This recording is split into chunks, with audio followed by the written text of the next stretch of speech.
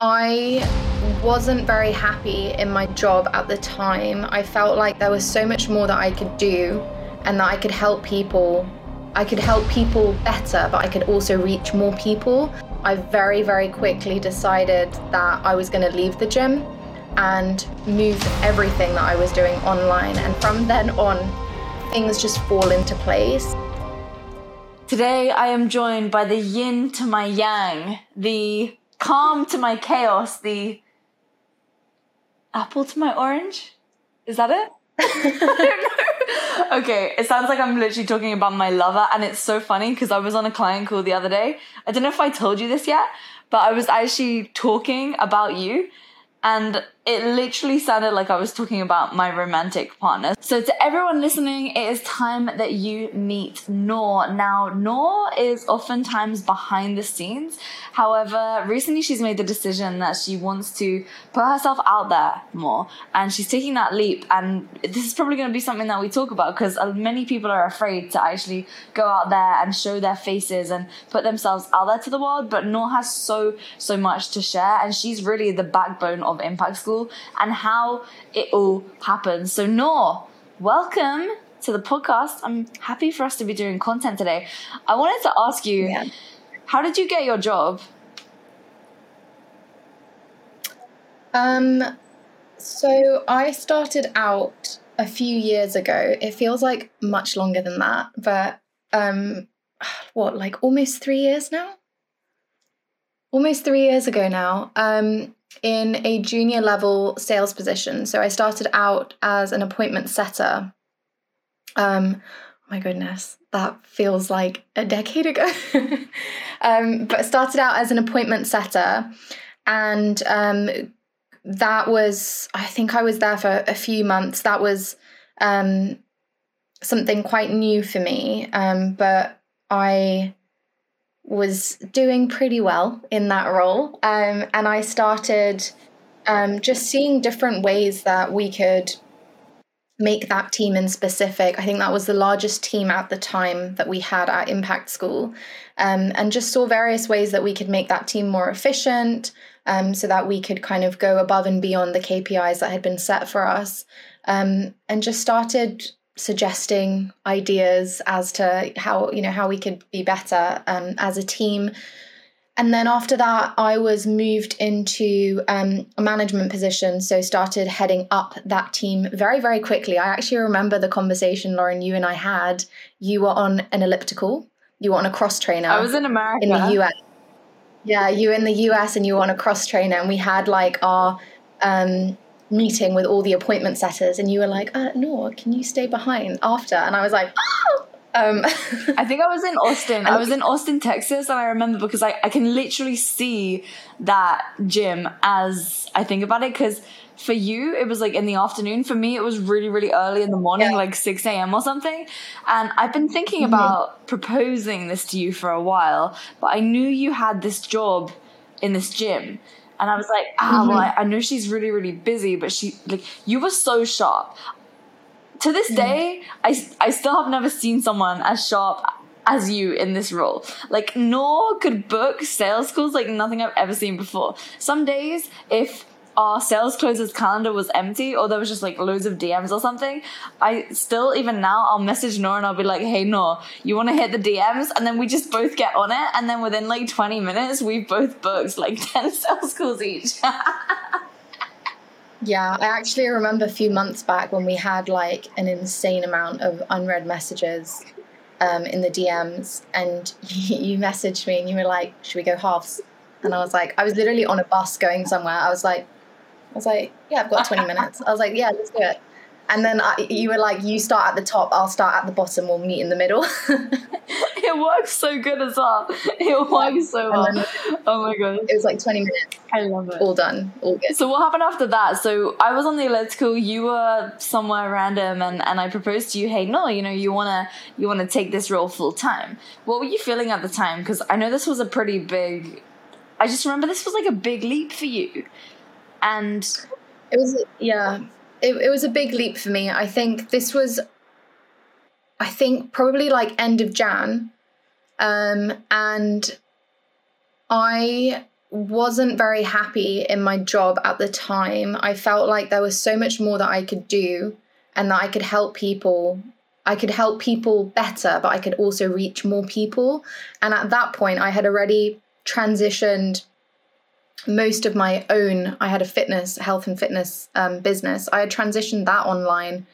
And after we had that conversation, I very, very quickly decided that I was going to leave the gym and move everything that I was doing online and then start working with Impact School in more of a full-time capacity. And then from then on, things just, when like things just fall into place and like you don't really think about things, it just like everything just starts happening. That's kind of the only way that I can describe the next few months, because I started devoting more of my time to working at Impact School versus what I was doing on the side.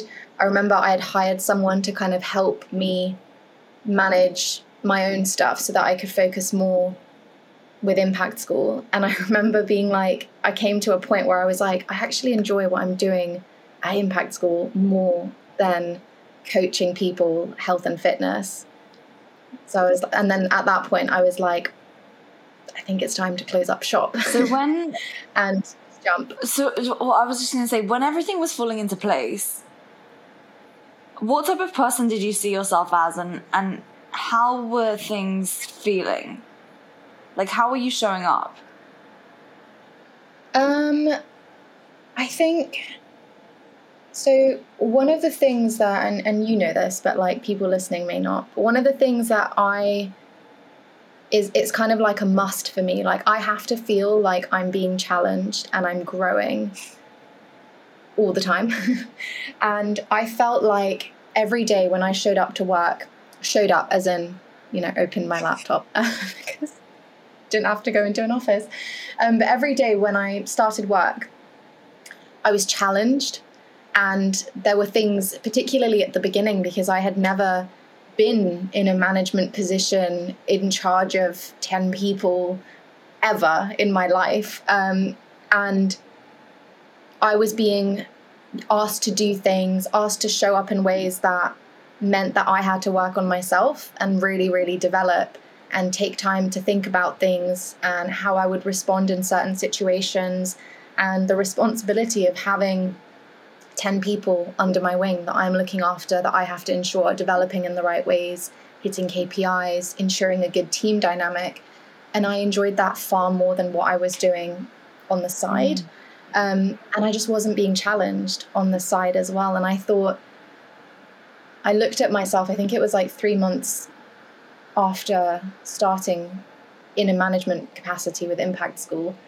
And I was like, if I look at myself at month 1 when I was offered that management role, and now the amount of growth, I was like, I don't have friends that can say that they have grown professionally and been given like the level of responsibility was like this. It was like going like skyrocketing up. It's because of the nature of the business and how we operate.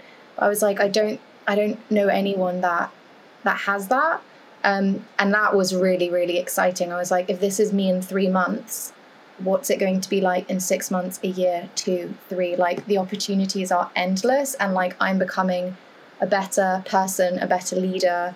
I'm developing skills that I didn't think I could develop, but like I'm good at. And that was really exciting. So I have 2 things on that. The first is, because this is a big decision for a lot of people, is deciding between, should I go for my own business or should I actually stick with growing with another company and having a position within another business. So for you, making that decision to actually no longer pursue your own business, which you were already doing, and then going into another business and working there, how did you make that decision? What were the things that you factored into consideration?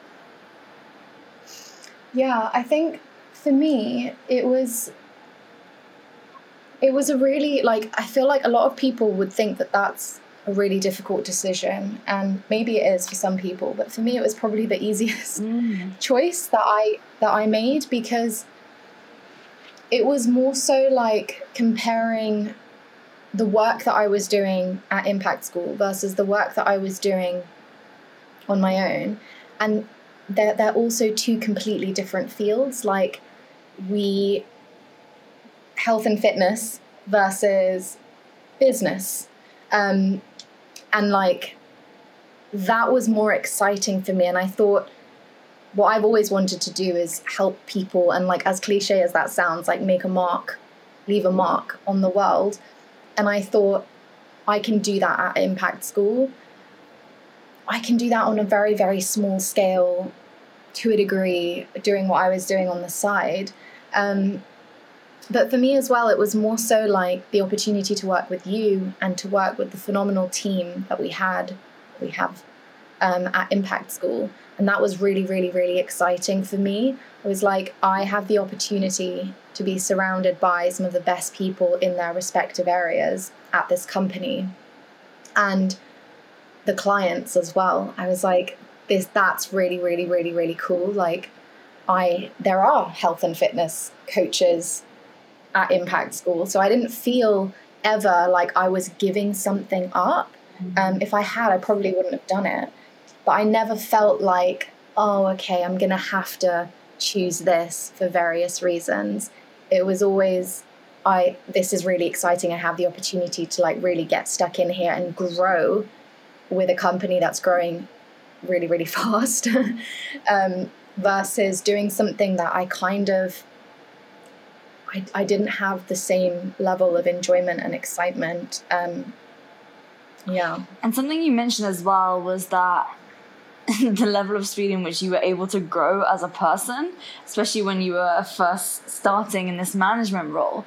And so how do you find relating to other people who are, you know, maybe you've grown up with, or maybe you meet out and about in like bars and clubs, or, well, you don't really go to bars and clubs that much, but like, you know, how do you find it? Because as well, one of the things that is like very, very impressive is that, well, I guess for both of us, like, we are still both decently young, but the amount of experience that we have had, because our days are also different, is like, we've had like 10 years worth of experience in like 2 months, right? Because we have a different day every day. Whereas a lot of people, they live the same day again and again. That's kind of Groundhog Day. So they're not really developing their skills. So yeah, how is it for you essentially like making friends and socially? Because I mean, this job is a lot and it's a big job. Yeah, that is such a good question. And I completely agree with everything you said. Like, I often get asked by friends, by my mum asked me this the other day. She's like, what are you doing every day? And I'm like, I can't tell you. Like, I can tell you broadly speaking, like every single morning I check certain things. I check in with people that I'm like, you know, directly responsible for. I make sure that everyone's doing, you know, like the people that I manage they know what they're doing. You and I talk every day. Like, there are certain things that I do every day, but in terms of like things that I have to do and execute on, that's changing on a daily basis. That's very, very different. And most people will be like, I go into the office, I check my email, I get a call from my supervisor, I have to go and, you know, put this together, and then I have to do that, and then I have to do that. Then I go on a lunch break. Our days aren't like that. Like, there are days where you can be more flexible, and then there are days where, you know, we're in the middle of a launch and it's really, really, really hectic, and like, you know, you and I are like up to our eyeballs in like stress. But to answer your question, it's hard because, I mean, I think my friends till now, like people that I've grown up with, the friends that I met at uni, they still don't really get it. They don't, like, if we were to ask them, what does Noor do? They'd be like, and they would have slightly different answers. And it's quite difficult, I think, for people to relate, because this job is so unique, and what we do we're not like a massive corporate. And, you know, you would, if you worked as part of a massive corporation, you would have things in common with someone else who works as part of a massive corporation. Like, it is quite difficult. And the position that I'm in as well in the company, I feel like is even more difficult to relate to because there's a lot of responsibility. And I haven't met anyone my age that has that level of responsibility.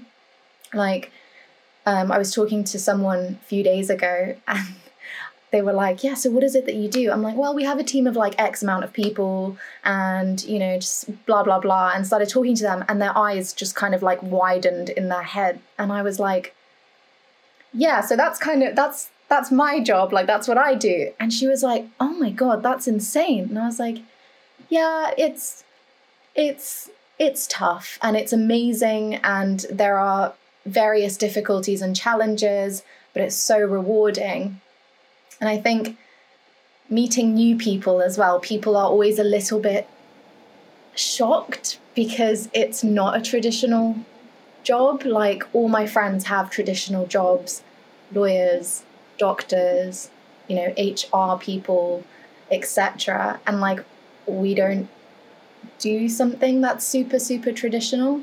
So it's hard, but I think you and I this year, and I think the team will say this as well if we ask them, you and I have gotten a lot better at having a life outside of work because I think the last few years we've struggled, and it's been difficult because, like I said, when you have so much responsibility on your shoulders, you almost feel guilty for taking time and taking a step back. And I think I have to constantly remind myself that if I'm not taking care of myself, I can't show up for my team and for you the way that you guys deserve and the way that I want to show up. So taking care of myself, and if I'm having a really rough day, saying to you, hey, Lauren, like, I'm losing it.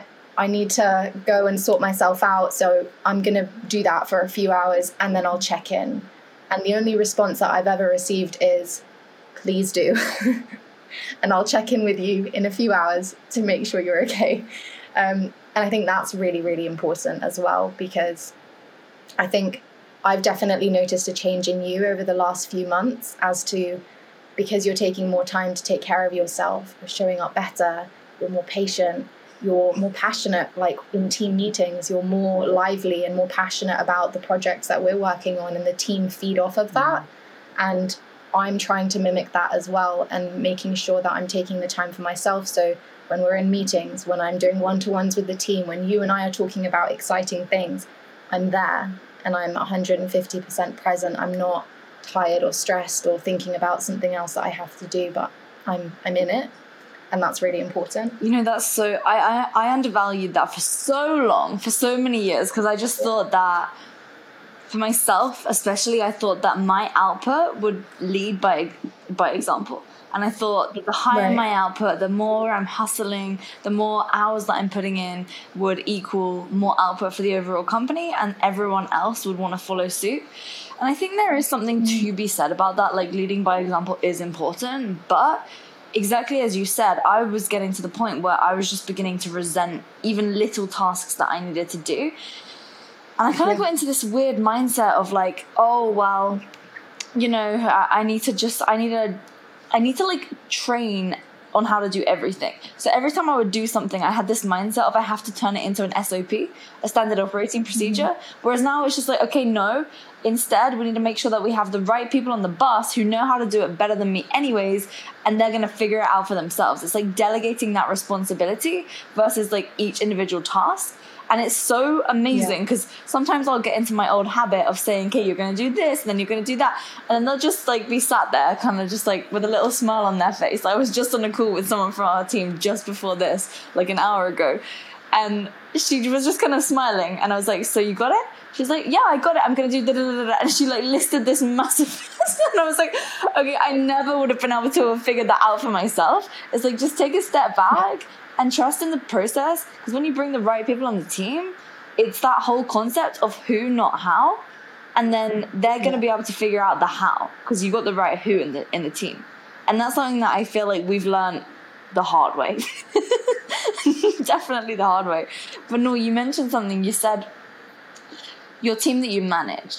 And I actually don't think I've asked you this before, but I'd love to know your stance on the difference between management and leadership, because I think this is a great topic. Yeah. If you had asked me 3 years ago, I probably wouldn't have been able to give you an answer. But I think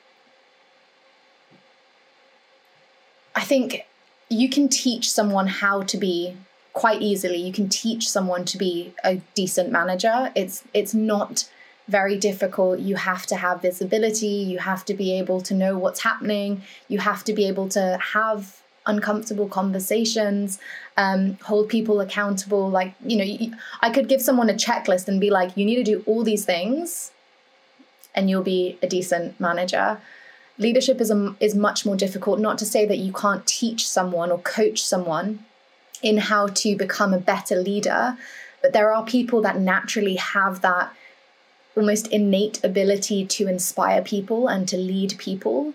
And then there are others that have to kind of work and nurture that a little bit more and develop that. So I think I started in kind of a management position, like on paper, but very quickly. And I think as well, it's like I care about our team a lot. And like, I think the people that we work with are incredible and they inspire me. So it's not very difficult to, I don't want, that sounds like really, like big headed, like it's not that difficult to inspire them, but it's not that difficult to kind of, when I speak about certain things or I speak to people, speak in a way that people are like, yeah, I'm going to get on board. And I think as well, like being passionate about the work that we do. And you and I had this conversation like a few weeks ago when I was talking about how sometimes in your position, in my position, it's quite easy to not forget why we're here, but because we're quite removed, I'm now very removed from the one-to-one coaching process. I used to coach and now I don't really have very much hands-on time with our clients, but that's why we're here. And sometimes I find myself forgetting that, and then I'll have a conversation with our team lead for the coaching team or one of our coaches, and they'll share something with me and I'm like, oh my God, that's insane. Like, that's why we're here. Like, we're changing people's lives. And my sister has her dream job, and she works for someone who came to us and was juggling 3 jobs and a degree. And when she left, she was just doing her business. And she had hit 10K months for the first time consecutively for, I think, 3 or 4 months. And now her business is flourishing. And we did that. And we built that foundation with her. And that's so powerful. So I think for me, like the team gives lovely feedback and stuff, but and that sounds again, like quite big headed, but it's quite easy to be a good leader when you love what you do and you believe in it and you're passionate about it. Because people, if you get excited, like I'm like here, like squirt, like if you're listening to this, you can't see, but I'm like squirming in my seat and getting excited about talking about our clients because I genuinely believe in what we do. And I've been lucky enough to be a part of some of our clients' journeys that I've worked with one-to-one. And we still get messages from people who, have gone on. We get messages being like, oh my God, like I wouldn't be here without you. I wouldn't be doing what I'm doing without you. When I hear of their client stories and the kind of knock-on effect that we've had, I'm like, oh my goodness. Sometimes it's overwhelming because you're like, we do what we do, and we've built frameworks, and we have incredible, an incredible team of coaches and an incredible team who help people, get to where they are. And sometimes when you sit down and think about the numbers and the impact, it can get a bit overwhelming. But I think, to go back to your question, it's not very difficult to be a good manager, but there are various things that you kind of have to embody in order to be a good leader. I think passion is a huge one of them, the ability to inspire, the ability to motivate. I think those are really, really important. And it's difficult because not everyone can do that. Like, you have really successful people who aren't really too fussed about what they do. You know, they're very brainy, but like when you put them in front of a group of, you know, I don't know, 20 people, you put them in front of a team and they're just talking numbers and there's no passion there. Like when you and I talk about things, we see the team, you know, pitching in, getting excited. It's like everyone's kind of bouncing off of each other.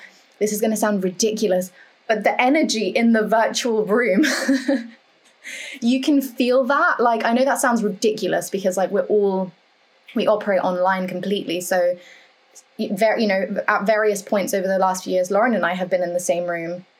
And that, to be fair, that energy was insane when we had that team meeting. And I remember we were in the apartment in Dubai and we were like, you know, like bouncing off of each other. The team was sitting there like really, really keen and like eager. But we mimic that energy virtually as well. And I think the team can see that and feeds off of that. So I feel like I've waffled on for a really long time. But yeah, so I think that's kind of my answer, management versus leadership. Yeah, no, I think it's beautiful because, see, I never understood this concept either. And it's funny because back in the day when I was on my business degree for that short period of time before I dropped out, they were actually proposing this topic to us, and this is actually the one thing that I remember was quite interesting to me because I just couldn't get my head around it. And it's like only when I actually see this in reality and I identified things about myself and about different people on our team have I realized there is such a huge difference. And it was interesting because back at uni they were trying to teach us that each manager and each leader needs to be a manager and a leader. So it's also really interesting seeing what they were trying to teach us, which actually just categorically isn't true. Because, for example, I'm a terrible manager. Like, I'm a really, really bad manager. We talk about this all the time, but that's because I'm terrible at accountability. I will either be way too strict or way too loose and have unrealistic deadlines or like just kind of let people just figure it out for themselves. And so it's just not something that I have an interest to even sharpen my skill set on necessarily, because I know that I can hire great managers. Right? When I'd rather not have to be checking people's KPIs every day. I'd rather just have someone tell me these are the numbers, and then I can strategically think about what I need to do to increase or improve those numbers as from the grand scheme of things. But something else as well, Noor, that you mentioned was like this difference between a producer and then a manager. Because naturally the rite of passage for people in a company is typically take a really good producer who's a really good executor, and then once they have become the best or they've had the most experience, put them into the management position so that they can build a team of more producers just like that. But again, we've seen this time and time again where we will move someone who's bloody good at what they do into a position of management because we think that they should be a manager, but then they end up failing. We've literally set them up to fail because they're not people. They're not person people, however you say that, because they like to just sit on their laptop and do their thing behind a screen and not talk to anyone. That is not conducive to being a good manager, right? That's not necessarily going to mean that they immediately have empathy just because they're good at what they do. So I want to know from you, Noor, like because you do most of the vetting of new people coming onto our team, like pretty much all the hiring and the HR side of things. And so when it comes to what you look for in a candidate who you're bringing into Impact School, how do you identify like whether or not this is going to be a good person? Because just to give some context for anyone who's listening, I in the past have made snap of the finger decisions to hire someone or to hire a coach or a consultant, and Noor is telling me like while I'm hiring them, yeah, well, I don't know, Lauren, I just have a bad feeling about them. And she says this to me, and I'm like, no, it's fine. This person's done this, this, and this, whatever. And Noor will always question me and say, have you researched who they've worked with in the past? Have you seen have you actually looked at their CV? Have you read their cover letter? In my head, I'm thinking like, I didn't even realize that people still wrote cover letters. And so in the past, when I've made these click of the finger decisions, we've either ended up getting scammed. I've hired someone who's been totally toxic, who's absolutely ruined the entire culture at the business. and then Noor has to come in and fix it. So Noor, you have a much better judgment than me when it comes to these things. I think I just get excited and I see people's potential. Like, I see the potential in everyone, which actually is a downside for me sometimes, because I can fail to see the potential consequences of how they could not live up to those expectations. So yeah, what do you look for in a good hire? I think, let's take this broadly speaking, because I'll look for different things depending on, the department, the position, the role, etc. But I feel, again, like, I hate sounding big-headed, but I feel like I am a very good judge of character. So a large part of it is that feeling that I get when speaking to someone. I think, and I've always said this, you can tell when someone is genuine, and you can tell when they're putting on a front. And I think when people go into interviews, a lot of people will kind of put on this facade of who they think you want them to be. And that is, to me, very, very obvious. I can tell if someone is answering a question in the way that they think I would like for them to answer it, versus they're just being who they are and they're answering it how they want to. There is a process that I go through. Like, again, this is, of course there is. Of course. It's slightly different depending on the role, but I will typically go through 3 or 4 rounds with an individual before actually making them an offer. The final round will be typically, particularly for any management or leadership position, I will always bring Lauren in at the very, very end. And that will be kind of like the last stage of that process, making sure that because Lauren and I are quite different. And I think that is a real asset, because sometimes I bring someone on and then they meet Lauren and Lauren's like, there's something not right. And I'm like, oh my God, what is she seeing that I'm not seeing? And vice versa. Sometimes Lauren brings someone on and as in like to introduce to me, and we'll get on a call, and then Lauren and I will stay on after that call, and she's like, what did you think? And I'm like, there is something not right there. And Lauren's like, what? So I think it's good to always have a second opinion, because sometimes the way that I've perceived someone, or the feeling that I get is different to someone else on the team. And then at the start, like, I'll always want them to kind of demonstrate their work in some capacity. So with the coaching team, for instance, I have created fictional clients and kind of done a business audit and sent that out to the coaches that I'm looking to bring on, and have them create a plan of action. So like immediate steps, things that they would like the client to do in order to kind of move them further along the journey, and then kind of a long-term plan, let's say 3 months. And then I'd compare that to kind of what I would have done, but then also to get a sense of, are their teachings aligned with Impact School? Do they know what it is that we do, broadly speaking? Because obviously they haven't come in, they haven't seen our frameworks, they haven't been trained, etc. And the first kind of stage is an interview, and it's just with me, and I ask them various things.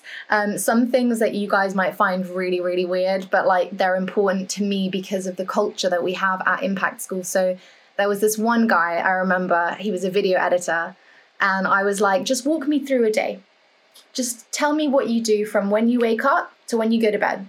And if you kind of follow Lauren on socials, you'll understand why this is important, because everyone at Impact School is, we care about our health, physical, mental. We, make sure that everyone's kind of okay. We're not lazy people. Like, everyone's really kind of proactive. So that you can get a sense of someone from their day. And I ask them to walk me through a working day, and then like a day where they're not really working. And this is really, really important, because like Lauren and I wake up at the same time every day, unless like we have gone to bed horrifically late, and then like we probably will still wake up at the same time and then try take a nap. but that's important. And I think the majority of our team is the same. And this one video editor was like, yeah, I roll out of bed at like midday. And already I'm like, ooh, okay. So like, but again, like I'm not, maybe his body clock is set differently to mine. So I'm like, oh, okay. Is that because you go to bed? Is that because you're working till late? And he went, no, it's because I'm playing video games. And I was like, oh my gosh, you didn't tell me that part. I was like, this is an interview. Like, you're trying to sell yourself. I'm really confused. So then I was like, oh, and is that a rest day? He was like, no, that's a work day. And I was like, okay. So I was like, so walk me through the rest of your day. And it just went downhill from there. And I was like, okay, well, thank you. We'll be in touch. Oh, gosh. It was horrific. And then I sent him an email being like, I'm really sorry. Like, I just don't think it's going to be a good fit. But that's like one of the big questions that I ask everyone. And then I also go through some situational judgment questions. So I've sat in pretty much every single department with the exception of tech and marketing. But what I will do is, and that's why, like, for marketing, Lauren will be more involved with that hiring process. Like, she'll look at copy, she'll look at funnels, like, depending on what we're hiring for. But I'll ask them questions and see how they deal with certain situations. So I'll be like, for instance, a coach, like, you've got a client, here is the situation. It's typically something that I've dealt with, and it's like quite a difficult situation. What would you do? How would you respond? See if they're proactive, if they can think on their feet, what sort of solutions they come up with. Is it kind of aligned with how we would deal with things? Putting the client first, making sure they're happy, going above and beyond, etc. And then they'll kind of progress on to the next phase. The most intense hiring process I've ever gone through is the coaching hires that we did, I'd say like 6 months ago now. And we put out, I think, Lauren, you sent an email to our list. That email was crazy. How many? We had more than 100 applications, right? Or maybe even more. I think we had I think it was like 140. That's insane. And I went through all those applications, narrowed it down to 60. So like slashed it in half essentially.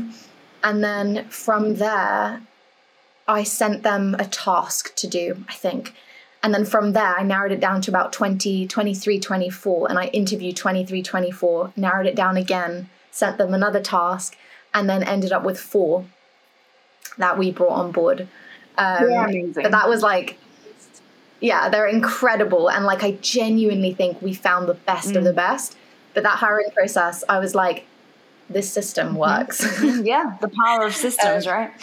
So true. The power of systems. But yeah, No, it was amazing. I was going to say another thing. And this is so funny because this interview is supposed to be all about Noor, but she just goes into delivering value. It's just classic Noor. But I was going to say one other thing is that one important thing for everyone to pay attention to, after you interviewed that guy who was the video editor who told you that he rolled out of bed, even though he was a terrible candidate, you still followed up with him after the interview. Because how you do one thing is how you do everything. And we have a belief and a value at Impact School, which is total follow through. And it's like, you want to follow up with someone after. If you say you're going to do something, you need to do it. And you need to do it again, right? You need to email them, and then you need to, you just want to make sure that you come at them from all angles. It's just a polite thing to do. And I think that's really key as well. Like, a conversation that we talk about a lot now is, what are our company's values? How can we make sure that we're operating in alignment with those values? How can we refine our values? How can we make sure that we're serving the market in alignment to them? Like yesterday, I was working on that activity, breaking down the 4 components of what does Impact School do? And then we have our 4 different areas which we operate within. And so it's just making sure you ask yourself, like, why do we do this part? Why do we have this section? Why have we invested so many months, like nearly 2 years now, and so much money into building a custom software? Because we want to remove roadblocks for practitioners and entrepreneurs so that they can teach what they do at scale more easily, right? This is the thing. And so with regards to some of the things, Noor, that you would say are the hardest part about your job, don't hold anything back, but I would love you to share that, because I really think that you get to have such an intimate relationship with our entire team, and also our day-to-day runnings, and also the growth and vision of where we're going in the future. And so there's a lot of stuff that I know that you do that I don't do, that I would really hate to do. But then there's also stuff that I want to ask you another question about that in a minute, actually. But yeah, like, what are some of those things that you would say are the hardest?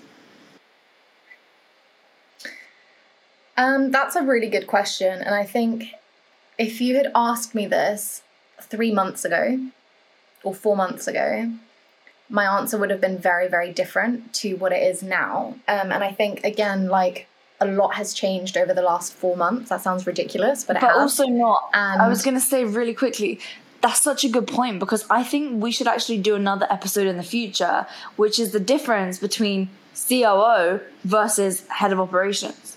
Because you've transcended into this. And I always find it a bit weird saying like COO, CEO, because like we're not like a publicly traded company. But at the end of the day, I have actually researched it, and it is accurate. Like, technically, it is actually accurate. Even though it feels weird, like I feel a bit weird saying like I'm a CEO and like you're a COO, but it's actually true. Like, it actually is. So this is the cool thing. But you've now transcended from like head of operations, and you've even actually, this is another cool thing to talk about. The best leaders and the best team members replace themselves. Discuss.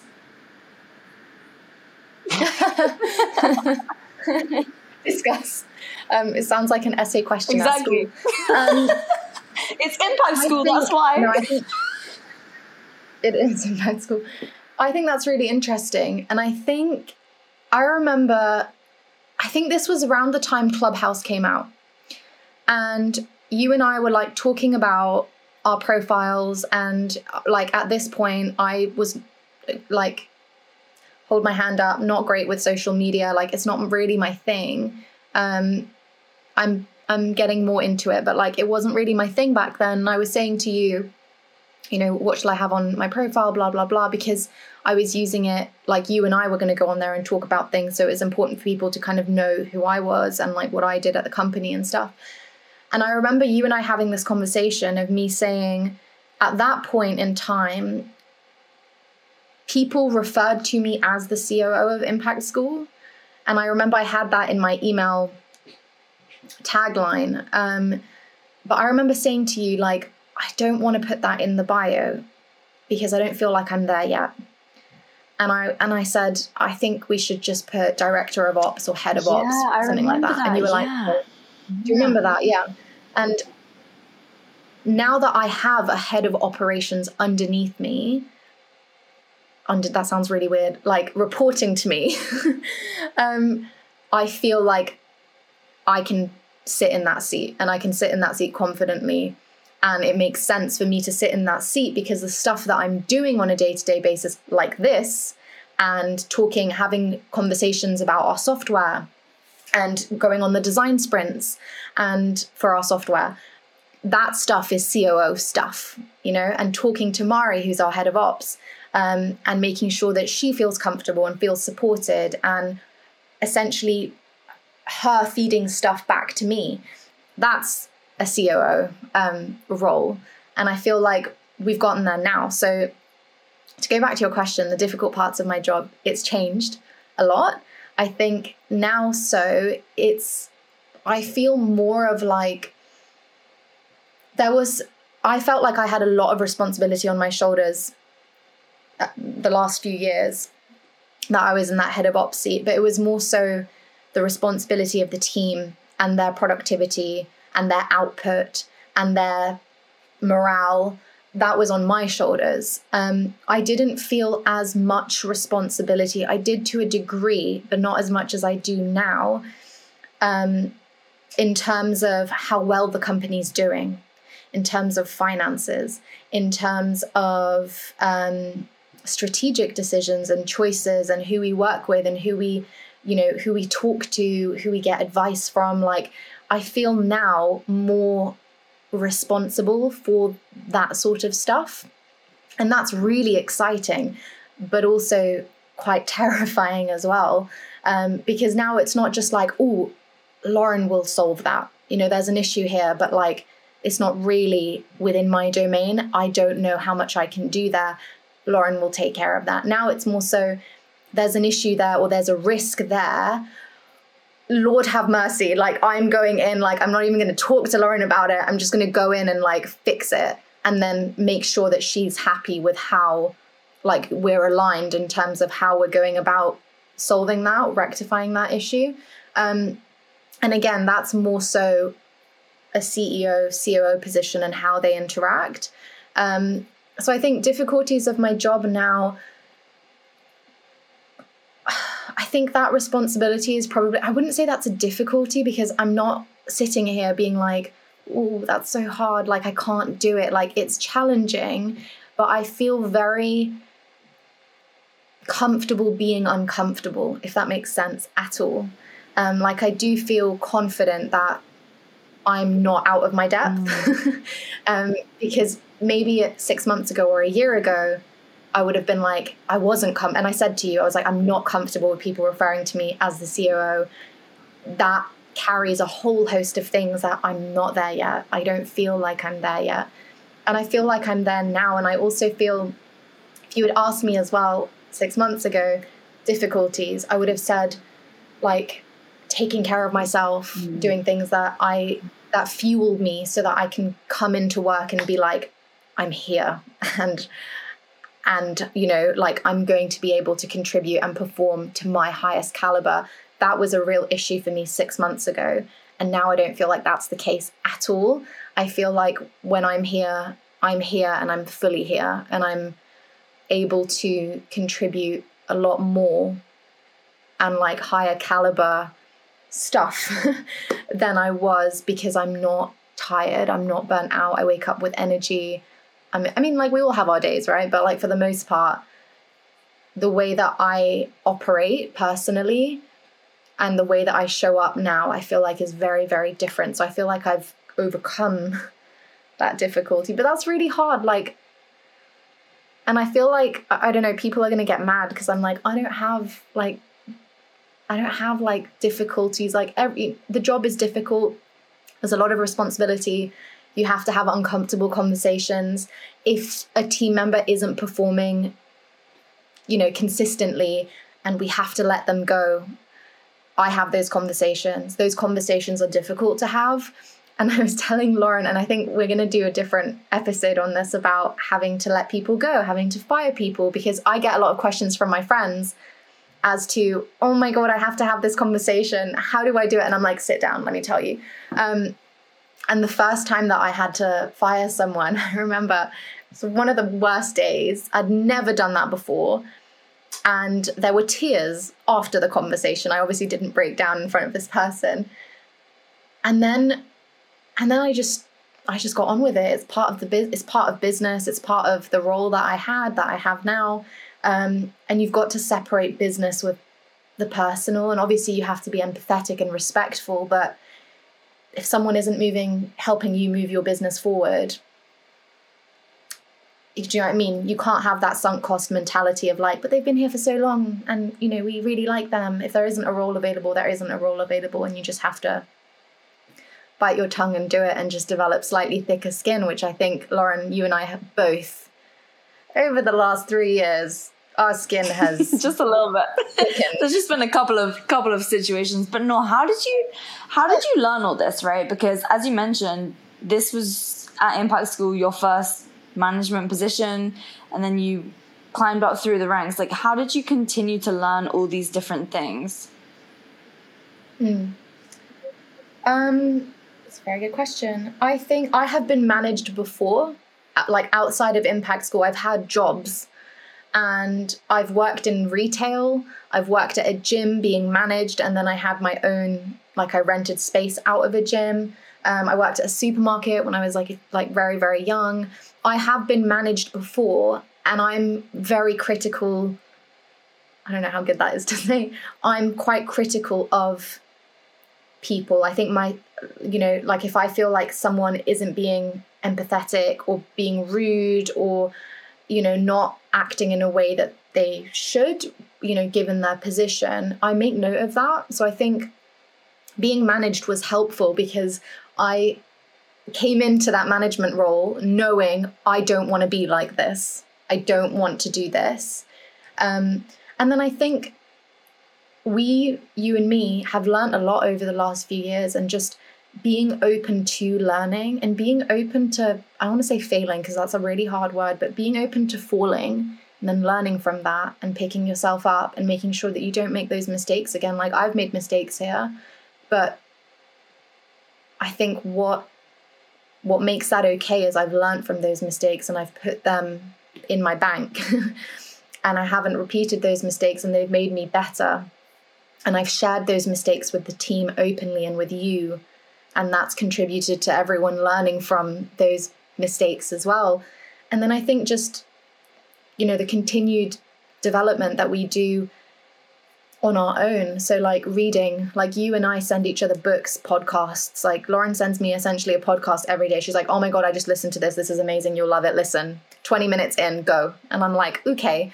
And that stuff is really, really valuable. And I think it's not enough. And I learned this from you, Lauren, really early on. Lauren once said to me, she was like, listen to this, take notes. And I thought she was joking. And then we got on a call and Lauren was like on her phone, like, so wait, I made a note. I was like, oh my God, she's actually taking notes. And I now have like a notes section in my phone that's like, I have a books one and a podcast one. And like whenever I'm on the go or just like sat down and just, want to kind of listen to something valuable, I'll just make notes of things that I think are going to be helpful for me, or that I want to share with Lauren or want to share with the team or something. And that's really valuable. And then the last thing that I want to say is being open to feedback is so important. So like I try and make it known to the team that I'm always open to feedback. Like there's no such thing as like bad feedback. It's all valuable, but you have to be open to hearing it. And I think that's really important. And sometimes, because obviously I'm in a leadership position here, sometimes I realized kind of early on, okay, people don't feel comfortable saying the way that you said that was really harsh. And I needed to create that space for people to be okay sharing that with me, because if I lacked empathy, which for me is a really big thing, like you can be firm and you can get your point across, but we're people at the end of the day, and we have to be empathetic with our team who we work so closely with.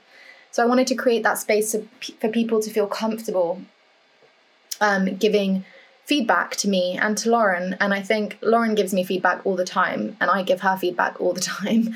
And sometimes after a call, Lauren will check in and be like, are you okay? Your energy seemed really low, blah, blah. And I was like, oh my God, I didn't notice. I hope the team didn't notice, blah, blah, blah. And that makes me better as well. It makes me more self-aware. And the same goes for Lauren. Like sometimes Lauren will say something and I'm like, did you realize that like, you said that and like it could be construed as this? And Lauren's like, oh my God, no.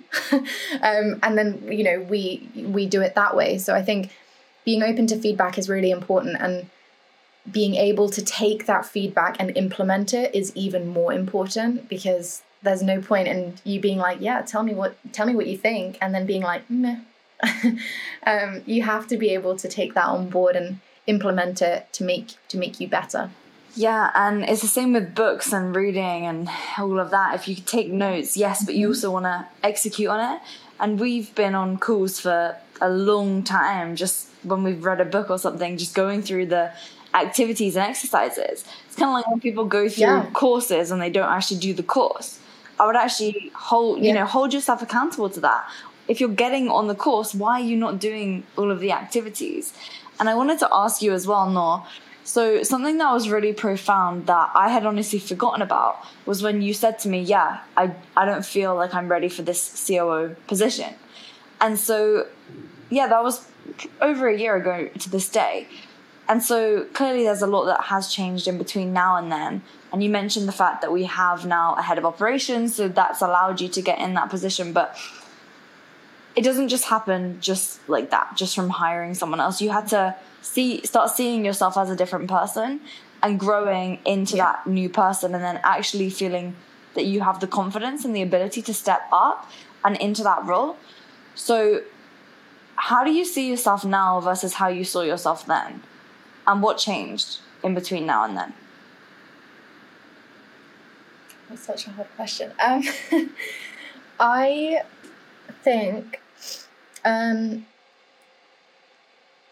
think I'm still doing the work. I'll be completely honest. I still think that there are days where I wake up and this is going to sound stupid, but there are days where I wake up and I feel like a COO. Like I feel like that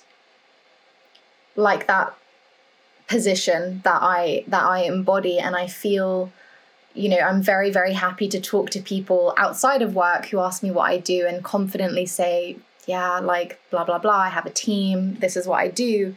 And then there are days where, and I opened up to Lauren about this yesterday, there are days where I kind of diminish what I do, and that's something that I'm working on. You do that way too much, by the way. You've even done it while on this podcast. And like you say things like, oh, I don't want to sound arrogant, but it's just the fact. Like, it is literally the fact. And you've earned your way here. You know what I mean? That's the difference. Yeah, and I think as well, like, it comes from various people over the last few years being like, in terms of timeline, I stepped into a management position at Impact School at the very start of the pandemic, where most people were really, like, a lot of people had lost their jobs, a lot of people were struggling, people were on furlough in London, in the UK. A lot of my friends were not working. They were sitting at home because they couldn't work, they couldn't get to the office, they were on furlough, or, they were moved to part-time, whatever. And I was working more than I've ever worked and learning and developing more than I could ever have thought was possible for me. And I think, various people over the last few years have made comments to me like, oh, you're so lucky, or, like, oh, that's so great, like everything just worked out. And I think I internalized that to be like, yeah, it was a combination of circumstance, luck that resulted in where I am.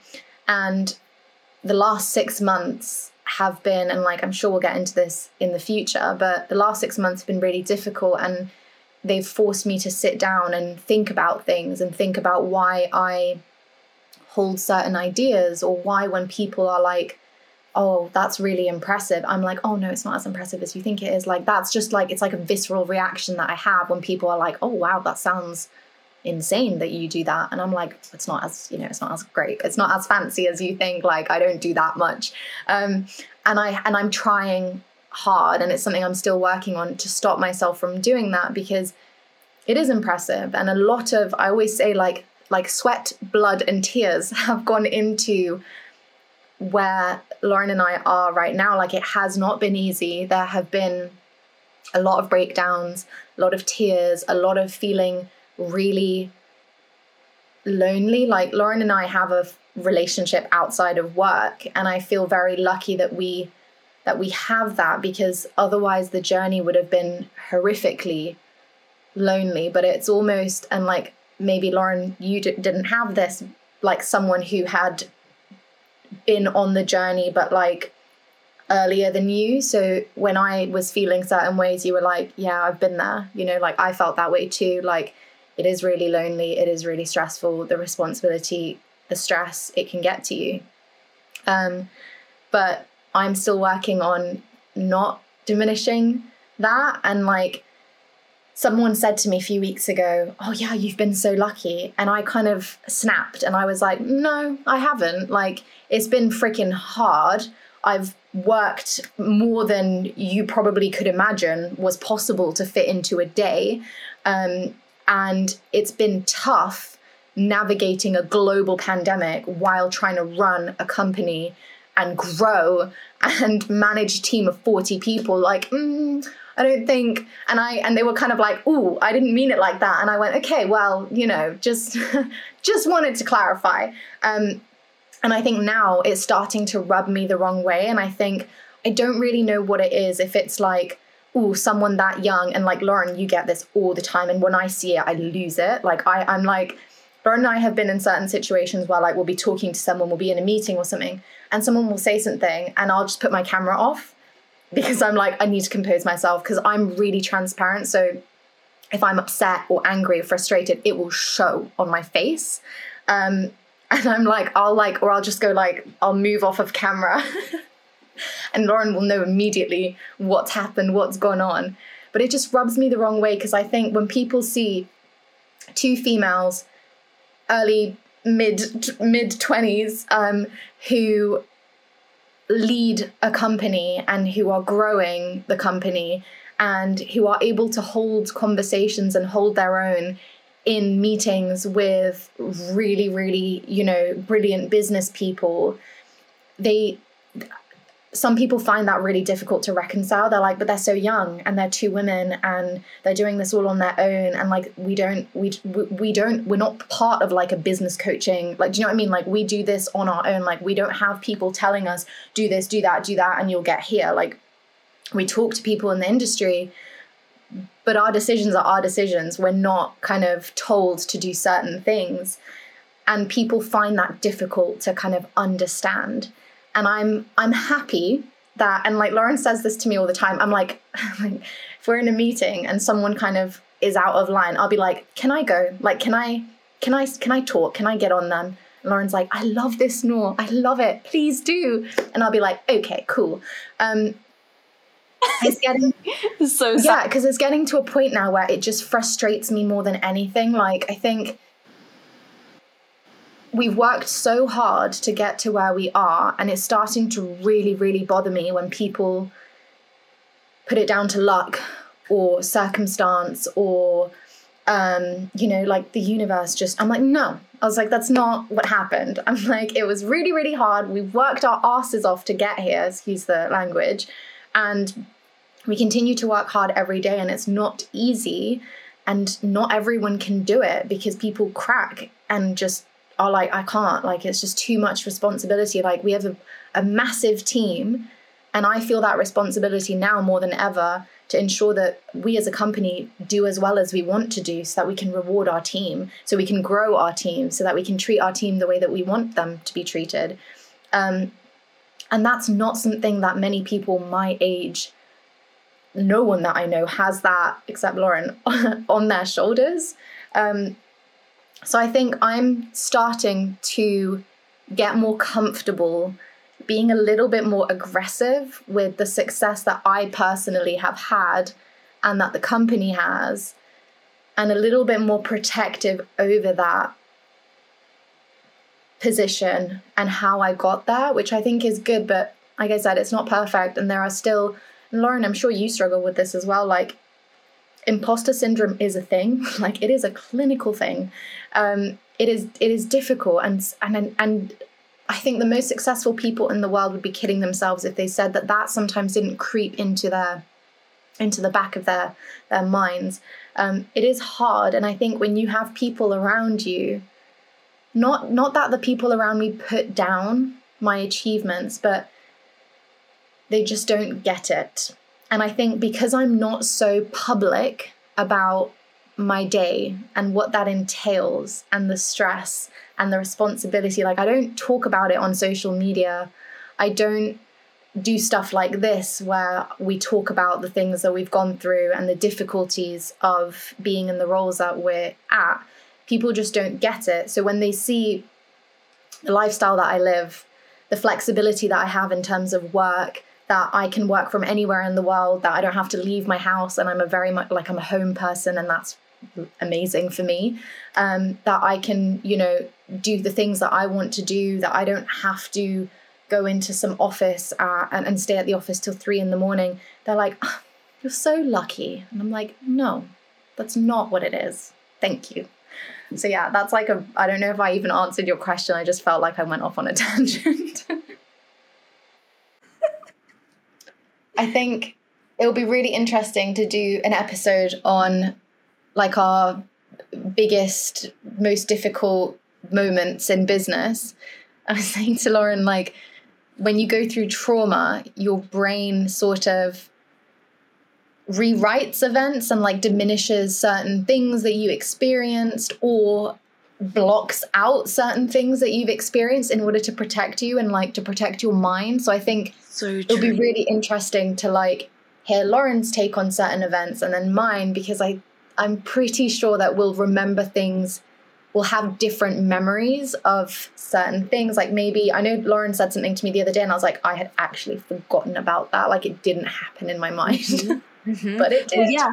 Like when the podcast got hacked, when our entire website got hacked and deleted, when all of every single, how many hundreds of videos we had in our portal got deleted, every single one of them. Imagine hundreds of videos that you've built over years get deleted that your clients are using actively on a daily basis. I had totally forgotten about that. Well, I think the other really interesting thing is that confidence comes with success as well. And I think now you have so much evidence as to the success and the results that you've also had with Impact School, not only with our team, but also with our clients, and also the ability to create change. Like the fact that you've like, do you want to actually explain what you did with the entire internal workings? Because I feel like that will help people understand just an example of one of the things that you have done in the last few months when it comes to improving the entire systems and being able to bring in our new head of ops to be able to run all those systems. You know, let frameworks run the business and let people run those frameworks. Let systems run the business, let people run those systems. Like, so do you want to just give an overview of that? Because I also think that's why you've been able to become so much more, you know, stepping into that sassy Noor, right? That sassy Noor that I love so much. And it's not even sassy, it's just certain. Yeah. And it's just you standing up for what you believe in. So yeah, give an overview of what you've been doing, because I think that will also be very, very interesting for people who are business owners. And hopefully they're going to share this with their team. Because, I mean, gosh, if your team listens to this, they're going to understand what an amazing team member is meant to be like. So yeah, go ahead. I mean, so I realized we kind of ran into various issues towards the, I would say like beginning of Q4 of last year. So beginning of Q4 2021. Lauren and I kind of sat down and we were like, what is the problem here? We keep running into the same issues. Why? How do we get over this? Like, we want to fix it and never have to deal with it again, or not have to deal with it for like the next 5 years and then kind of revamp. And we kind of went off and thought about things. And I suggested that the big reason why we kept having these various problems was because we didn't have an internal ecosystem that would allow our team to sit in their respective seats and operate to their kind of highest capacity. So we had like SOPs for everything pretty much. And we had Slack, which is how we kind of communicate with everyone at the moment. But beyond that, we didn't really have the things that I thought we should have. And there was a lot of stuff like in yours, and it was like in mine and Noor's head. Like we would oftentimes know what needs to be done, and we'd have like checklists and we'd have an idea of what we were doing. Yeah. And then on the marketing side of things, I would have like marketing schedules that we'd be sticking to. But then there wasn't necessarily accountability. Yes, we had OKRs, but we didn't have like really clear, transparent accountability across the entire company and the entire business. And so what would often end up happening is that we get into this position whereby people would say, oh, well, I'm just feeling so overwhelmed and like we keep changing direction. And then that would come back to me. And then there was this one point where we actually hired this consultant to work with us on some branding stuff. And she was saying that, okay, well, the issue that keeps coming up is that people feel like the direction keeps changing. And the interesting thing was that the problem was that I was then getting dragged back into stuff, right? And then the issue then became like, okay, well, if the direction keeps changing and I keep getting dragged into things, the only reason the direction keeps changing is because things aren't getting done. And then I have to step in. And so it was like this negative cycle where either way, no one was going to win. Because if the changing direction didn't happen, then the business would not get results. And then if we change direction, people feel like we're changing direction too much, and it was causing too much stress. And so it was like this massive catch-22 situation. And it was funny because that consultant was actually a branding consultant, not even like a strategy consultant. But it was kind of, it highlighted these problems. And I'm telling you, this was like the most frustrating time in my life ever, because the same conversation kept happening again. It was like the same conversation again. And so, anyways, I digress. Yeah, and I think that was the biggest thing. It was lack of transparency and visibility across the board. So like Lauren would know what needed to be done and by when, but there was confusion as to what's going on, and like other teams weren't aware of that because there wasn't this communications cadence that was adopted company-wide. I'm going to give an example. Like, let's both each give an example. I'll give one that like personally frustrates the hell out of me, and you give one that frustrates the hell out of you, because we get frustrated by different things as well. So for me, something that's really frustrating, oh my gosh, that is just absolutely, it's just not, it's like, it's just not okay, right? And by the way, when I say something like it's just not tolerated, like I'm actually not mean at all to my team. Like I'm really like honestly too nice, but in my head, that's the other problem. I'm building up so much inner resentment because I don't also want to, this whole thing, like me and Noor talk about this a lot as well. I can't, and as a leader, you shouldn't be seen as an evil villain. It's really bad. And so when you're talking to your team, you have to be nice and constructive and smiling and empowering them to become their best version of themselves. Because if you just say to them, I bloody hate it when you post a YouTube video without checking that all the links in the description box are working, or you send an email and you don't check that the links are working. Okay, these are my pet peeves, by the way. Like that is so frustrating to me, because, but then I can't say this was so silly, you shouldn't, I have to say, look, how does it make you feel if 1 million people saw this video and your name was written over the top of it, and they know that every single part of this video was your responsibility? How would you feel? And then they start to feel, they understand, right? That you have to empower your team to feel a certain way. And so when my team then feel this level of shame, then I'm like, okay, well, guess what? That's got my name on it. That's my name. And everyone knows that you work at my company. And they know that your role is this one specific role. So they're going to know that it was you that made this mistake. Yeah. Okay, and then they finally see. But oftentimes as well, especially with like a personal brand-led business, which, Impact School is moving away from, but if I just think about my YouTube channel as a whole, if something has a broken link on it, for me, that is like really, really bad, because how you do one thing is how you do everything. Again, this is why now on Your Amazing Company Home, Noor, we write these things there, because then it reminds the team of the fact of the matter is, if you can't click a link and make sure with this total follow through that it's working properly, then where else are you going to be cutting corners and just skipping things? Okay. And so this is why I think as well, like one of our main, a big core value and something that we encourage our team is do difficult things, do the breath work, do the cold plunges, do the difficult workouts, push yourself to grow as a person. Because again, how you do one thing is how you do everything. But yeah, just going back to that, like I really, like I have these pet peeves, and I think it's because I know how it makes me see in the eyes of other people. If I'm looking, and if I would say to myself, like, if I wanted my company to be compared negatively to everyone else's, what would I do? I ask myself questions like these. Like I was just on a call before I started filming this with someone from my team who's heading up some social media stuff. And I said to him, I was like, in order for our content to continue to get sub 1,000 views every time, what do we need to keep doing? And he sheepishly replied to me, he's going to watch this, sorry. But he sheepishly replied to me saying the certain things that we are doing right now. Right. And it makes you realize what you shouldn't be doing.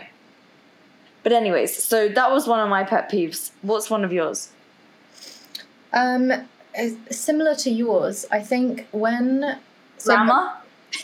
Oh, yeah.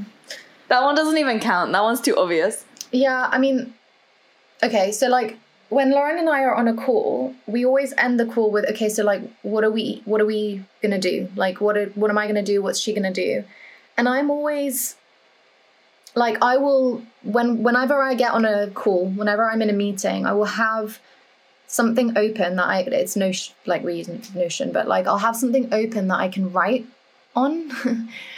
So I know I have to do this, and here is the timeline. So like this person I need to check in with this person. I need to green light this. I need to make sure that this goes out. Like I don't have to do it, but like I have to make sure that it's done, or it's translated to the person that can make sure that gets done. So like I had like a moment yesterday where I was like, Lauren, I'm really frustrated. Because I know that like, if I say to Lauren, I need this, I don't have any doubt in my mind that it's going to get done.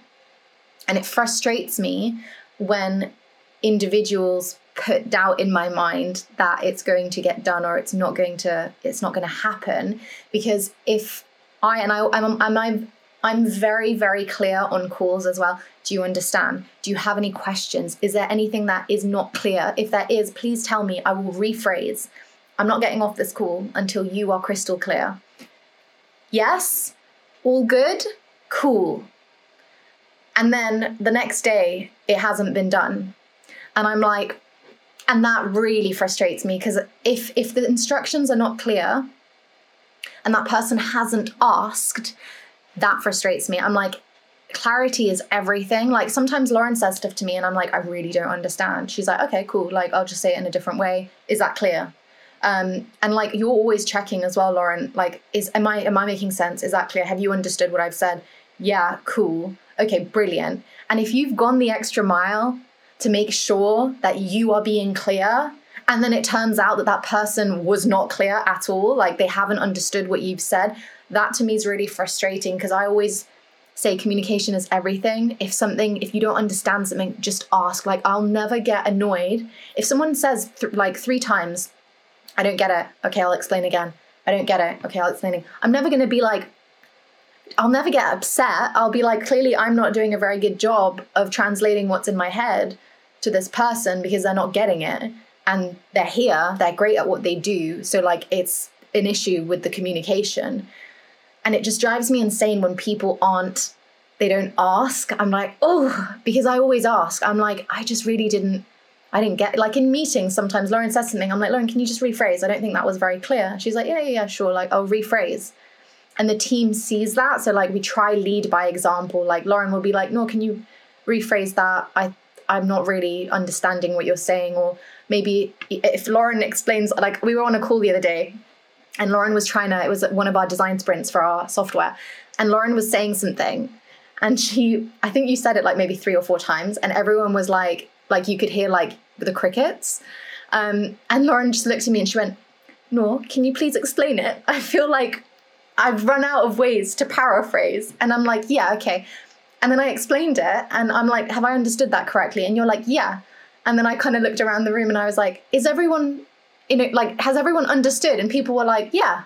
And Lauren was like, I'm so confused. Did she not just say what I said? And I'm like, I literally just said what you said the second time. So maybe it just took 2 people. No, but you can see, this is the other amazing thing about, when you find someone who is the opposite of you and you complement each other, like Noor is able to articulate things that's in my head that I've explained to her, that now she can explain in a way that she knows other people will understand it. Like sometimes I'm so visionary and I'm seeing so far into the future and the direction where I want to go that I forget to explain the really intricate details, which the rest of the team needs to understand how we're going to get there. Because otherwise the gap in between the now and the future seems so distant. Right. And so I'll explain something to Noor and Noor will like Noor will just grasp it. She'll kind of critique it and criticize certain elements, which I really appreciate. And she'll add her thoughts and her ideas and how we can get there and actually what we need to do that. And then explain it to everyone else in a way that's not going to overwhelm them. Because that's one of the things that I find myself doing is like, I know so clearly where we're going to go and I know how we're going to get there, but I don't know the direct, like, intricate details. And that's what Noor is amazing with. And I also think as well, Noor, like, you definitely don't give yourself enough credit, because I really do think that this company, how it is now, we would not have been able to get here if it wasn't for you. And I really also don't think that whenever we message each other, we're always like, I don't say this enough, but I'm so grateful for you and I appreciate you so much. But it is so true. And it's like one of those things that I especially think that as leaders, you know, we have the ability to impact so many people's lives. And we are doing this, especially with what we do at Impact School, because we get to impact the entrepreneurs who then impact their clients. And I think as well, like, it's just amazing to see you step into this new level of confidence and certainty in yourself, because that's going to have, you know, the strength is going to allow you to step into everything that you're doing in such a more powerful way, which means that there's going to be more decisiveness behind things. There's going to be more certainty. And that's really what, at the end of the day, the team needs. And I think it's honestly been so beautiful to see, especially I would say over the last 6 months, even the last 3 months, like your personal growth and how it's trickling into your professional growth. Yeah. It's where I really think you and I, we undervalued it way too much before. We really undervalued taking care of your own personal things outside of work. Because I think at the end of the day, I mean, I don't know about you, but I didn't even really think that I used to have hobbies. Yeah. Like my hobby, I love to train, but even my training was becoming monotonous. Whereas now I've started doing some like different types of training. I'm training with some people and I'm actually having enjoyment from it in a different way rather than just me training just for the sake of training. Yeah, 100%. Like, people used to be like, so what do you do outside of work? I was like, go to the gym. More work. And like listen to audios, like audiobooks, podcasts, because I don't have time to read. And they were my God. Oh, okay. CEO interview. And I was like, I go for dinner sometimes at nice restaurants and I like food. And they were like, okay. That's true. So what is one thing which you wish you had started doing sooner that would have empowered you as a leader to become better sooner?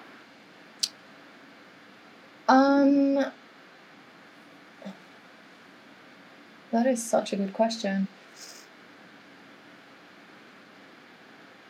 I think being honest with myself is probably like number one. Like I'm very, very good at feeding myself a narrative that's not necessarily true. And I think everything changed, and that sounds very cliche and dramatic, but everything changed for me, I would say 2 months ago, two and a half months ago, when I kind of blocked out the noise and I blocked out what I thought people expected of me, what I thought people expected in terms of who I should be, how I should behave, how my life should look, a job title that I should have. Everything changed when I put that aside and I was like, what do I want and what do I need right now for me to be happy, and happiness it's such a broad word, but happiness for me is, broadly speaking, in every aspect of my life. So feeling happy at work, feeling happy personally, like mentally, physically, like feeling okay, feeling myself. And that, when I started being honest with myself about what that looked like, what that meant for me, and I just kind of was like, and I said this to you a few weeks ago, the only person that has to live with my choices is me. So as much as people around me may expect me to do certain things or be certain things or dress in a certain way, like, I'm the only person that has to deal with the repercussions of those choices. So the person that I should really be listening to is myself. And when I started doing that, like you said to me a month and a half ago, like, something's happened and you're different. Like, there's a different energy, there's a different sense of excitement and motivation that I haven't seen in a while. And I was like, I feel different. Like, I haven't felt this good in a very long time. And that kind of trickled into every aspect of my life, like what I'm doing outside of work, what I'm doing in work, the conversations that I have with people at work, with our team, with you, getting involved in stuff like this. Like, I had this idea of who I was meant to be, someone behind the screen. Like, I wasn't, and we're like, to be fair, we're in front of screens, but what I mean is, like, on the back end, like, I was meant to be the person that, like, people kind of knew of because of the role that I play, but, like, didn't really know of. And that was who I was meant to be. Like, I wasn't meant to get involved in stuff like this. And not because you put limits on me, because I put limits on myself. And I had this notion of, like, you are a quiet person that just likes to sit down and get stuff done and not talk to people. And I'm like, that's really not true, because if anything, I'm the one that talks to most people. And I was like, that doesn't match the idea that I've been feeding, this narrative that I've been feeding myself. So to answer your question, I think just being honest with myself, with you, like, Lauren and I have these conversations I feel like we have them more now, like, more regularly. It's like, what do you want? Like, you know, like, what is it that you want to be involved in? Like, you know, what do you like, your days, like, what do you want to be doing? Like, do you want to be more involved in this side of things? Like, do you want to have more of a say here? Like, what do you need from me on a daily basis? Like, we have those very, very open conversations. And I think I'm trying very hard now to be more honest with you, Lauren, and, like, with myself as to what I want that to look like, what I want my involvement to be. And Lauren very rightly so said to me, I will call you out. Like, if I feel like you are limiting yourself or you're not pushing yourself enough, I'll hold you accountable. So, like, during like the kind of, when the pandemic was, like, it was a thing, but, like, it was getting better, Lauren was like, oh, should we just go to Turkey? It was Turkey, wasn't it? It was Turkey. Yeah, Turkey. It was Turkey, and it was, like, an incredible opportunity. I hadn't seen her in a while. It would have been really, really great for the business as well. And I was like, no, because I was stressed about being out of a routine and what that would mean for the team, and not being as available, as reachable for the team, what that would mean for the business, what that would mean for, like, my work and, like, fulfillment and all of, like, the satisfaction that I got from being there for everyone.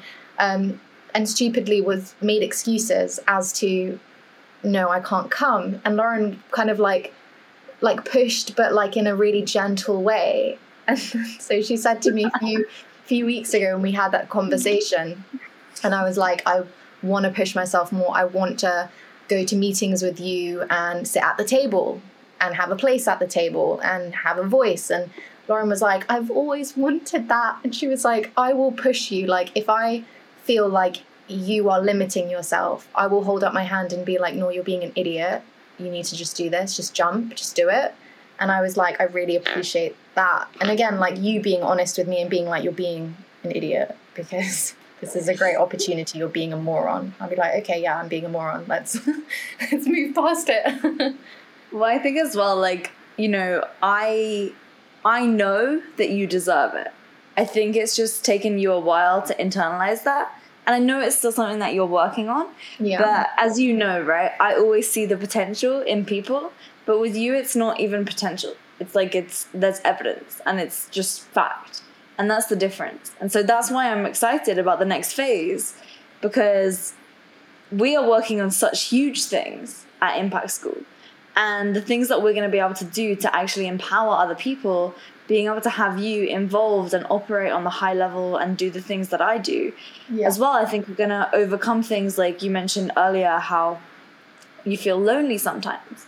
You know, when you go to these events and when I'm constantly like, I felt lonely probably until about 8 months ago. And then it just vanished because I suddenly started finding all these people who I could relate to. And I think as well, that's because for me, I had built up more and more evidence as to why I deserved to be around them. Before, I didn't really believe it, and I didn't really think that I should be there. I remember even when I spoke at War Room, I was like, oh my gosh, this is so scary. Like, everyone here is so much more successful than me. But then, no, like, I did deserve to be there. I earned my right to be there. Yeah. And I think as well from Clubhouse, that also gave me a lot of confidence. But again, like, you weren't doing those things. Like, you were running the day-to-day. And now you've got more space because you're not running the day-to-day and work on these more strategic decisions. That's going to be the exciting next step. And something that you said to me a while back when we were talking is that, and you mentioned it on this podcast earlier, is that you want to make an impact, right? Like, that's what's really important to you. And so for you, what does that look like? I mean, over the next, let's just even go in the more short term, like 2 to 3 to 5 years, like, how does that look for you? And what do you want to do? Very big question. I think I always say, like, when people ask me now, I'm very vague about it I don't want to say, like, I feel like security is the wrong word, but, like, you know what I mean? Like, we've kind of both been burnt and, like, slapped in the past. And it's not to say that people that are asking me what we're kind of working on would do that, but it's more so just, like, there's still a lot of things that are in the works and, like, haven't materialized yet, and we're working on. So I just want to be mindful and, like, kind of protective over that. But I loosely say, when people are like, so what's the plan? Like, what are you doing?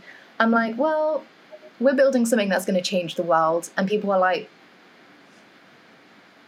okay. And I'm like, I'm not really going to say more than that, but, like, it's going to change the industry. And I think the reach that it will have in 5-10 years will exceed that quite drastically as well. And that's really, really, really exciting. Like, you and I kind of spoke about the software in education, and that for me is so exciting, because I remember being at school and being at uni, and I wasn't, like, a traditionally academically gifted student. Like, I had to work really hard, and I also had very distinct learning styles that traditional academia didn't really accommodate for. And I know you're the same, Lauren. Like, Lauren, and I was saying this to my sister, I was like, Lauren is not good at reading. And, like, she won't mind me saying that because she says that all the time. But, like, you give her an audio on 2 times speed, which isn't really, like, normal people can't process that. Like, sometimes you'll send me a recording on 2 times speed, and I'm like, Lauren, I didn't understand a word.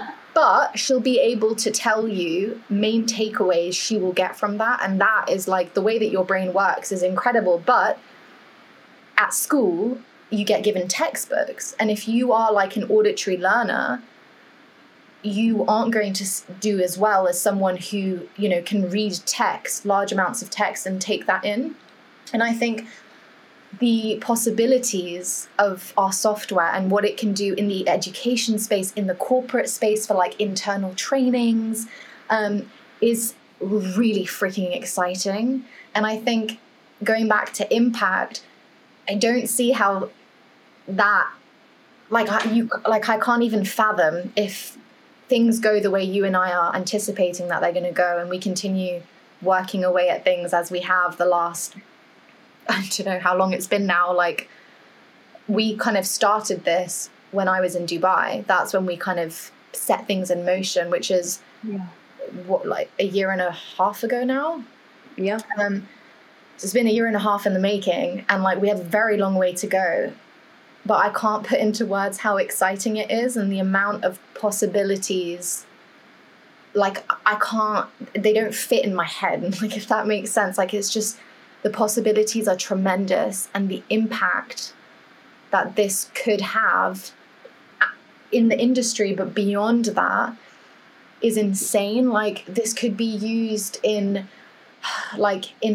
poorer countries for education purposes. It provides access to smaller communities. Like, we can have, like, a bank of courses by that have been put together by businesses around the globe that we can give access to people, so people in, who can't afford to go to freaking, I don't know, Columbia University and pay 60 grand a year for 4 years can educate themselves and can learn a skill and can create the life that they want to have without forking over 4 years of their life and getting into debt for no guaranteed reason that they're going to be able to come out of that. And so that's kind of what I see, broadly speaking, in terms of impact. I don't have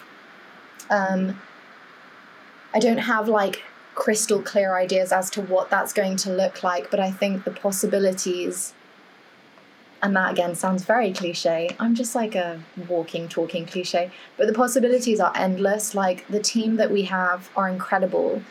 Everyone is so passionate about what they do, myself and Lauren included, and we're the ones that are kind of driving things.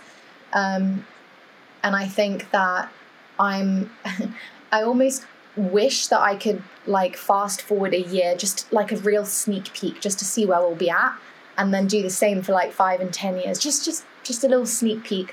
But I have no doubt that this is going to be revolutionary, and it's really, really exciting. And no one in the industry, out of the industry, really is doing this. And we've done extensive research and looked at kind of competitors and different softwares and education tools and stuff. And like, as someone who's spent a significant portion of their adult life in education, like I did a 3-year undergraduate degree, a year master's, it's 4 years of my life, there was a lot that was lacking that I felt would have enriched my experience and my development and my growth if I had the right tool or tools available to me. And that's what essentially we're aiming to do, but on a much larger scale, which is very exciting.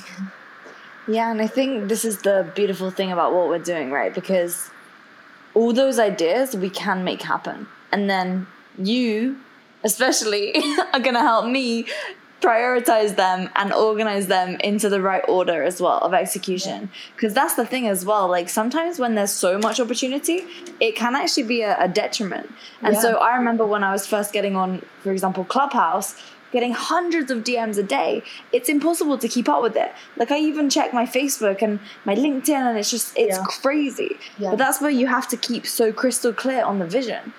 And then with regards to all this, I mean, isn't that crazy? Like, the industries that we will impact and that we're going to impact are actually endless. Like, I look outside of my balcony here and I see I don't know, I can see probably at least 60 skyscrapers, like, not even exaggerating, like, genuinely out here. But I'd say about half of them are office buildings.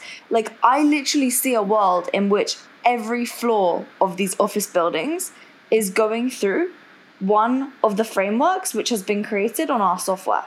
And that's so cool, because, see, that group of people who are going through those frameworks, they haven't even seen, like, the back end. For example, if an entrepreneur is building something, that doesn't even, like, that side of things with education and professional training, that doesn't even include the elements in which we're empowering smaller entrepreneurs to systematize so they can scale. Yeah. For example, through quick little, funnels and landing page and automation stuff. And so the opportunities really are endless. And I think I'm just very grateful that we've been through all the crap that we've been through, all the hard times. And no, we're going to have to record an entire podcast on some of the hardest times that we've had in business, because that's been crazy. That has been crazy. But we've been through all of that stuff, and we're building something based upon what we use. Like, this is what we use. This is what we do for entrepreneurs, by entrepreneurs. That's the difference. We're not a VC-backed company that's just gone into business because we think it's a nice idea. We're in business because it's what we do.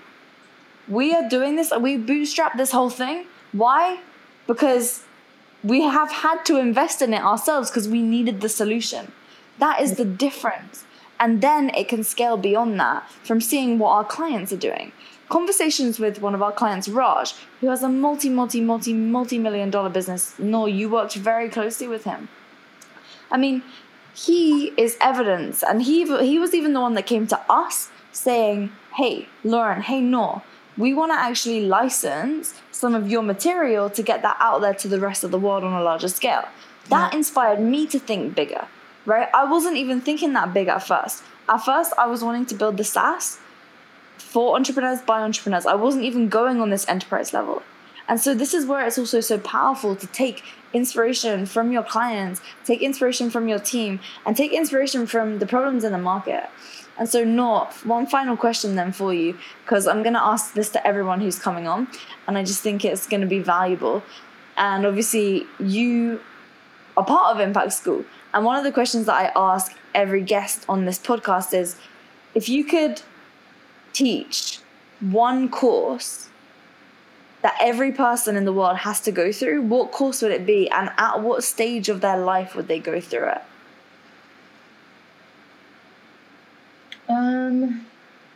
I know I didn't warn you of this one, so my bad, or any of these questions. You're good. It's a good question though, no? Yeah, it's a good question. I think it's good.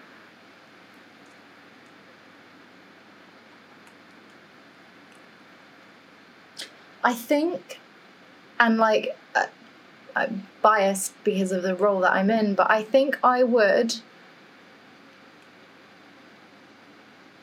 do a leadership course. And I would have people go through that.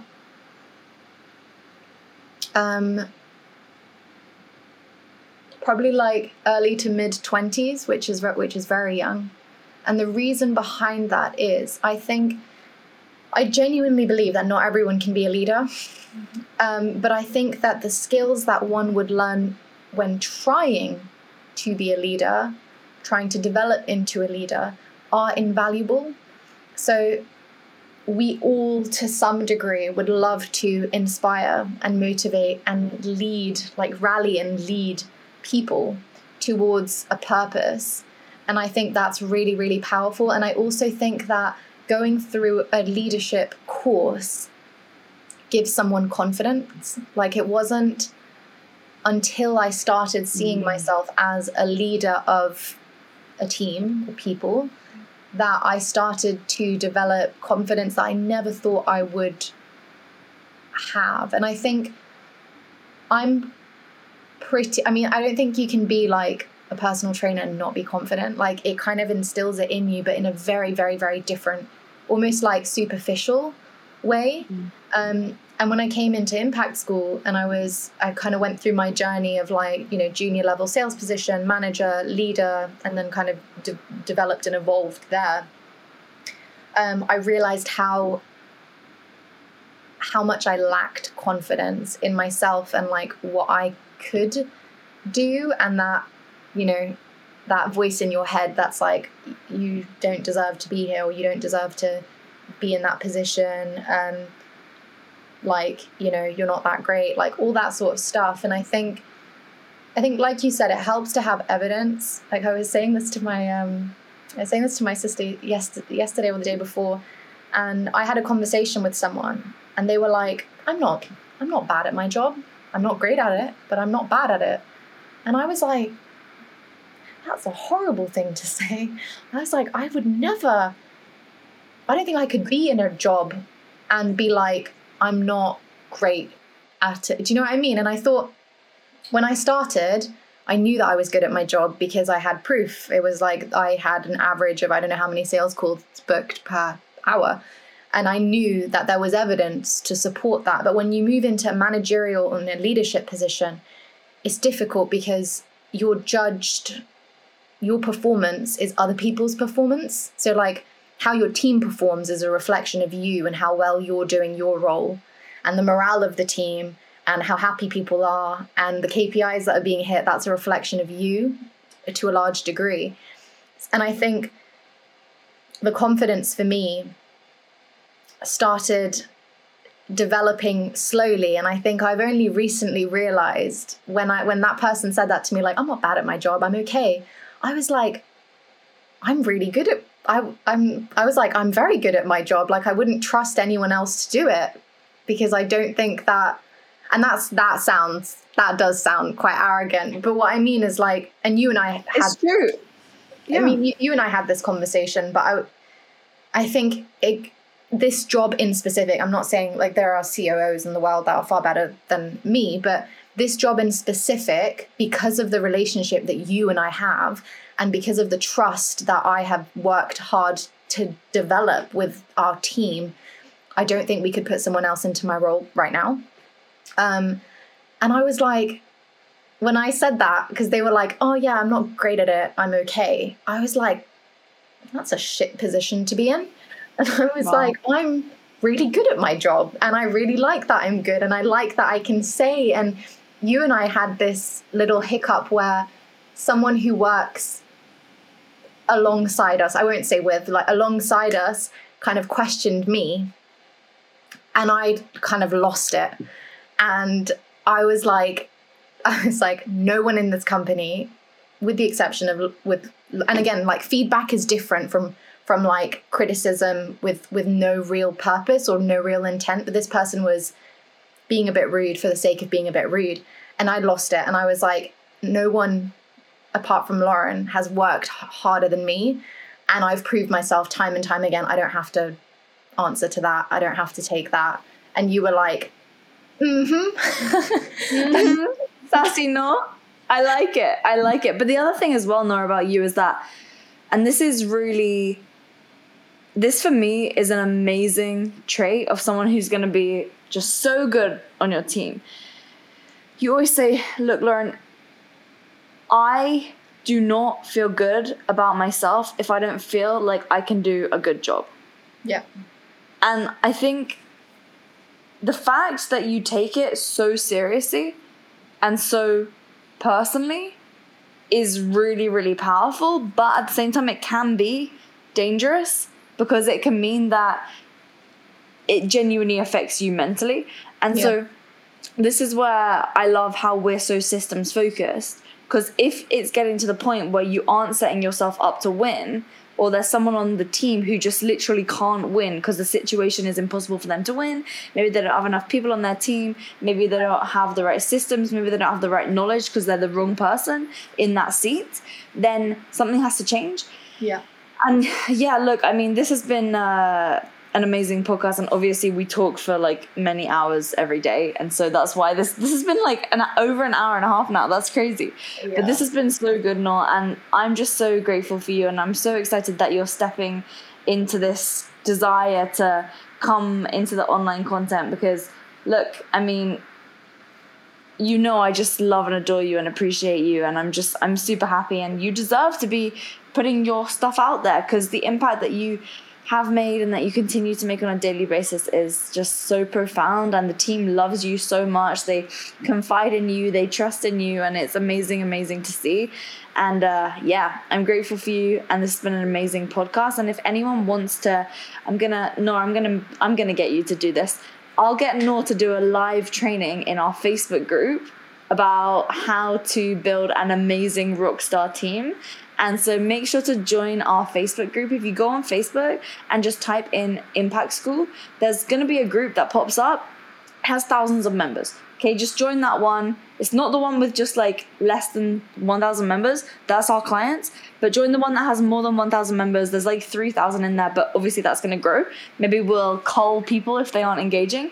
But Noor, I just want to say thank you so much. Guys, get in our Facebook group for sure. Hey, if they want to share this, maybe they tag you on social. What's your IG? I think it's Noor V Barrage, so NoorVBARRAGE, and that's Instagram, and I think Twitter. Yeah.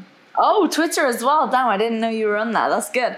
Awesome, guys. Well, thanks so much to everyone for listening. Noor and I are going to be back. The episodes that are going to be coming are how to fire people properly and strategically.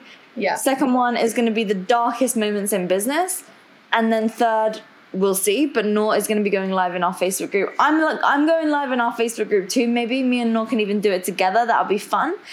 And make sure that you subscribe to this on whatever platform you're using, and we will see you next time. Thank you so much. Noor, any final words? No, this has been really, really fun, and yeah, I'm super grateful for you and Impact School, and grateful for you for pushing me to do stuff like this, because it's it's fun. Like, it's actually really, like, I enjoy the chats, and it's just for selfish reasons as well. It's just a nice kind of reflection as well, and hopefully you guys will find it valuable. Listening to this in some shape, way, or form will derive value from something that we've said today, which is good. But yeah, thank you. Yeah, I'm excited to see the feedback as well. I'm enjoying this longer form content, and hopefully the people are too. But maybe we can even take this long episode and turn it into many small ones. Just maybe. Anyways, all right. Much love to everyone, and goodbye.